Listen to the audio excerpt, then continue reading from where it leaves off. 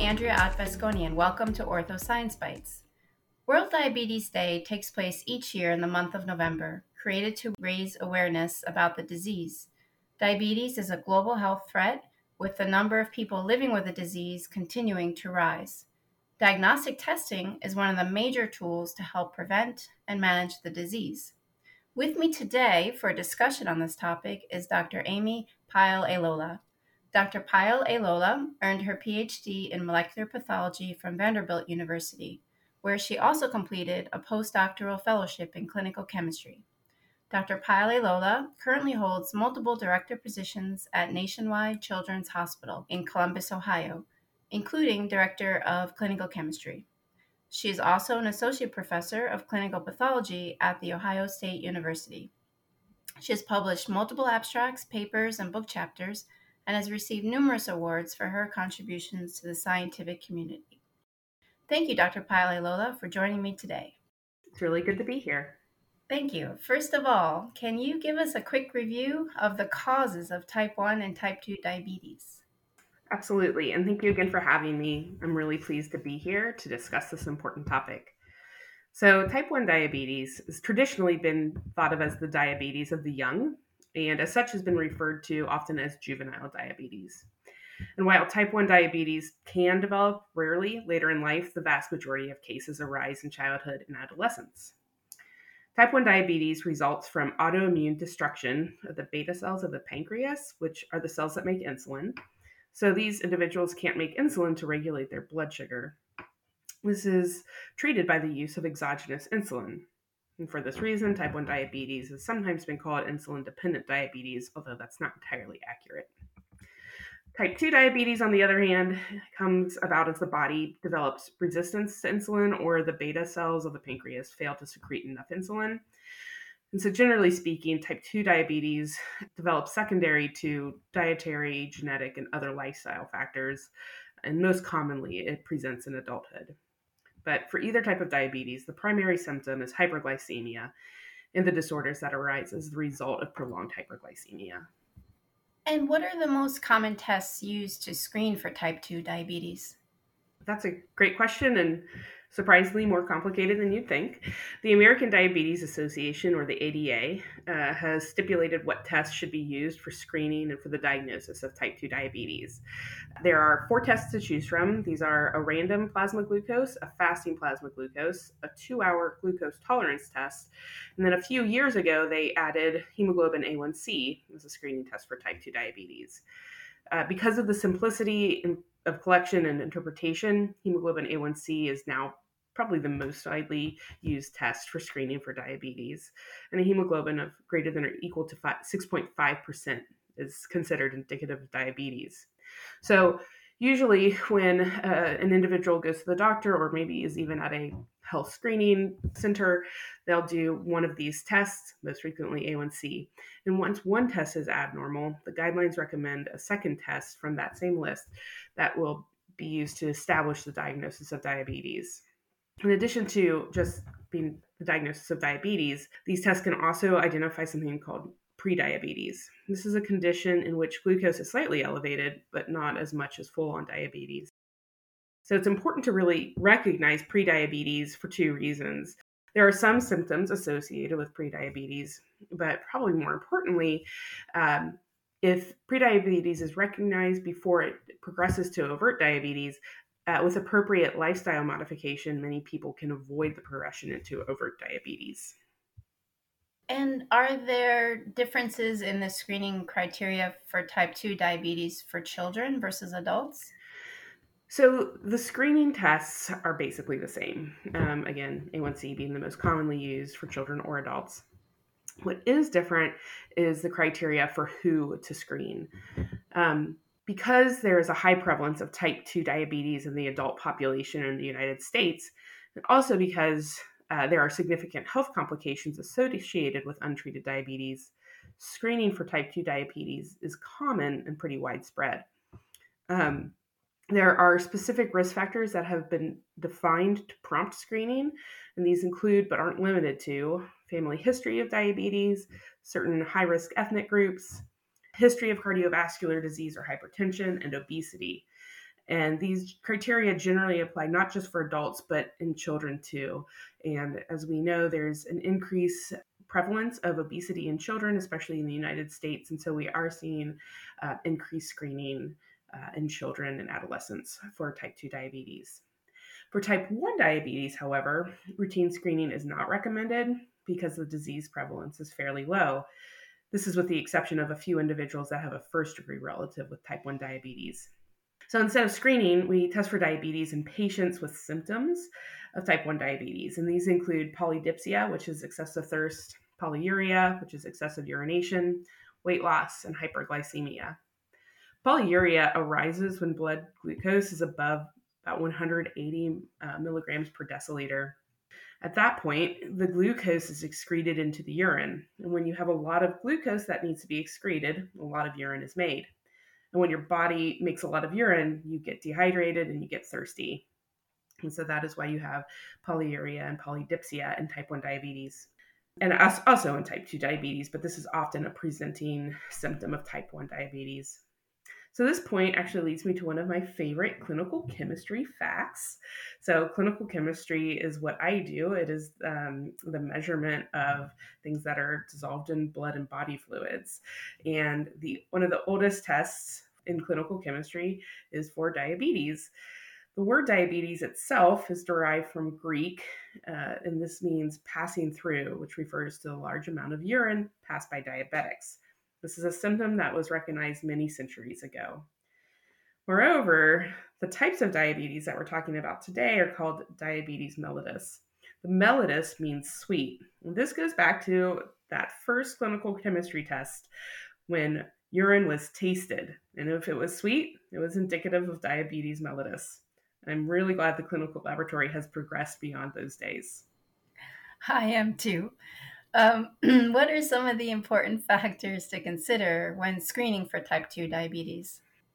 So this is actually really gets into the heart of what I do because there are numerous caveats to consider when screening for type 2 diabetes. So first of all, when an individual is presenting for a 2-hour glucose tolerance test, they need to have consumed a sufficient amount of carbohydrates for at least 3 days prior to the test. So somebody knows the test is coming up and they decide to just go on a no-carb diet for a couple days, that could actually significantly affect the results of the test and lead to some inaccuracies. So most of the rest of the caveats pertain to hemoglobin A1C. First of all, anytime we use national guidelines to determine cutoffs for disease diagnosis, as we do with the ADA guidelines, laboratories need to ensure that the results are consistent across labs and methods. And to this end, an organization called NGSP was formed, and they standardize hemoglobin A1C results in the US and the UK. The NGSP has a list of methods certified to provide a sufficiently accurate A1C result. And thankfully, though this wasn't always the case at this time, the certified methods are almost universally used in the United States. In order to understand the next challenge in A1C measurements, one has to understand a little bit more about what hemoglobin A1C is. As most of us know, our red cells use hemoglobin to carry oxygen to our cells.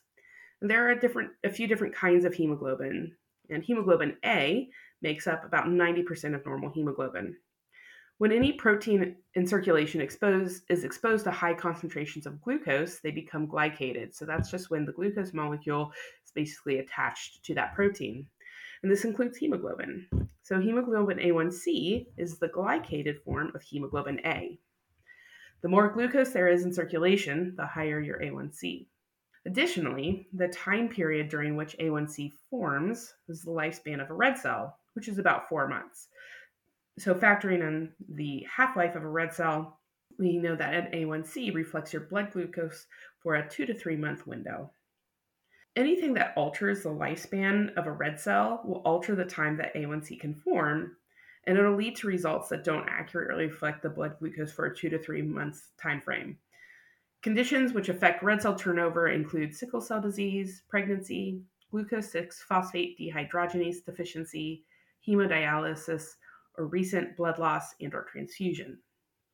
The other challenge with hemoglobin A1C is that we can only measure glycated hemoglobin A in people that have hemoglobin A. There are many hemoglobin variants known. These are also called hemoglobinopathies. If someone has one copy of a variant hemoglobin, we can still usually measure A1C accurately. But if someone has two copies of the variant hemoglobin, they don't have any hemoglobin A, only the hemoglobin variant. And while that variant may be glycated, we can't use that result to correlate to an average blood glucose. Moreover, in certain ethnic groups, even if someone doesn't have a hemoglobinopathy, they may have altered A1C results. For example, some studies have shown that African Americans have a higher A1C result than non Hispanic whites that have a similar result for fasting plasma glucose and glucose tolerance tests. There are also certain rare hemoglobin variants which can directly interfere with the measurement of A1C. So, regardless of the cause, when A1C cannot be used, a fasting plasma glucose and glucose tolerance tests are recommended for screening and diagnosis of diabetes. For the ongoing monitoring of diabetes, which is usually performed by A1C, if someone has a hemoglobin variant that precludes the use of A1C but has normal red cell turnover, samples can be analyzed by boronate affinity chromatography. This reports the glycation of all hemoglobins present, not just hemoglobin A. And what are some of the challenges you've seen with interpreting A1C values, for example, low values? That's a really good question. So, most of the challenges we have with A1Cs are from hemoglobin variants. Unfortunately, many clinicians don't fully understand the implications of hemoglobin variants on A1C results and will repeatedly order it on patients with hemoglobinopathies. However, another issue that arises occasionally is a low hemoglobin A1C. And what do we do with that in individuals that have a normal hemoglobin and haven't had any kind of blood loss or a red cell defect? High A1Cs, we know what to do with. That means they have a high blood sugar. But when an A1C is low, does that mean the individual is chronically hypoglycemic? Or is there some kind of interference that's causing a low A1C result that's a false result? The truth is, we don't entirely know. There are just a few case studies in the literature about this. In one, it turned out that the patient was actually on a profoundly restrictive diet and also taking his diabetes medications, and as a result was just chronically hypoglycemic. So the A1C in that case was real. In another case, the low A1C was attributed to advanced liver disease. However, I recently reviewed a year's worth of A1C cases from my lab and saw that there was about 1% of our total A1Cs that were below 4.5%. I reviewed most of these cases, and none of these patients had liver failure or a restrictive diet that would cause hypoglycemia. So this really remains a mystery to laboratorians. Let's now switch the focus of the discussion to type 1 diabetes. What additional tests are used in the diagnosis of type 1 diabetes beyond what has already been discussed? So, just to review, the tests for diagnosing type 1 diabetes are the same as type 2. So, an A1C, random or fasting plasma glucose, and a 2-hour glucose tolerance test. But once we've established a diagnosis of diabetes, the clinician must decide and determine if the diabetes is type 1 or type 2. Because type 1 is an autoimmune disease, testing for autoantibodies associated with type 1 diabetes can usually nail down a diagnosis of type 1. There are some additional tests that are important in managing type 1 diabetics, primarily urine and blood ketones. Patients with type 1 diabetes can't utilize glucose for energy. Therefore, the body metabolizes fats, and a byproduct of that fat metabolism is ketones. The accumulation of these ketones can reach dangerous levels in uncontrolled type 1 diabetes, causing acidosis, anorexia, abdominal pain, nausea, and vomiting. This condition is known as diabetic ketoacidosis, or DKA, and is life-threatening if not addressed. DKA is seen in about 30 to 40% of cases of new onset type 1 diabetes and can occur again if the diabetes is not well treated. DKA has been known to occur in type 2 diabetes, but it's at a much lower rate than in type 1 patients. From the lab perspective, there are 3 ketones which we can measure: acetone and acetoacetate and beta-hydroxybutyric acid. Acetone and acetoacetate are primarily present in the urine, and beta-hydroxybutyrate is in highest concentration in the blood. The diagnosis of DKA requires elevated urine ketones or blood beta-hydroxybutyrate. And what are some of the additional complications associated with type 1 diabetes? Historically, type 1 diabetes was a really terrible disease, and individuals would often succumb pretty quickly after the disease onset. However, 100 years ago, exogenous insulin was introduced as a treatment for type 1 diabetics. And since then, diabetics have been living much longer, which is great. However, with longer life means prolonged diabetes, and there are some complications that go along with this. These include damage to the retinas, kidneys, and cardiovascular system. Therefore, there are certain screening tests recommended for type 1 diabetics to detect damage early. Urinary albumin is tested annually. In the initial stages of kidney injury, the filtration system of the kidney is damaged just enough that albumin can filter into the urine. Therefore, small amounts of urinary albumin can be indicative of early kidney injury, and treatment can be initiated. Hyperlipidemia is also more prevalent in type 1 diabetics, so lipid screening is also performed routinely in these patients. And lastly, these individuals also receive hypertension as well as routine dilated eye exams to detect retinal changes. Thank you, Dr. Pyle-Ailola, for this very insightful and informative discussion today on the important topic of diabetes. I hope everyone enjoyed this podcast episode. Make sure to review sections within the podcast description with suggested reading materials, links to learn more about diabetes, and a summary of the key takeaways from this episode. Based on today's podcast, I'll leave you with our pop quiz. What are some of the important factors to consider when screening for type 1 and type 2 diabetes? You can go back and listen again if you'd like some more details. Thank you so much for listening today. Please subscribe to Ortho Science Bites, our monthly podcast where we'll be discussing more complex questions we face every day in our labs. Brought to you by Ortho Clinical Diagnostics, pioneering advances in diagnostics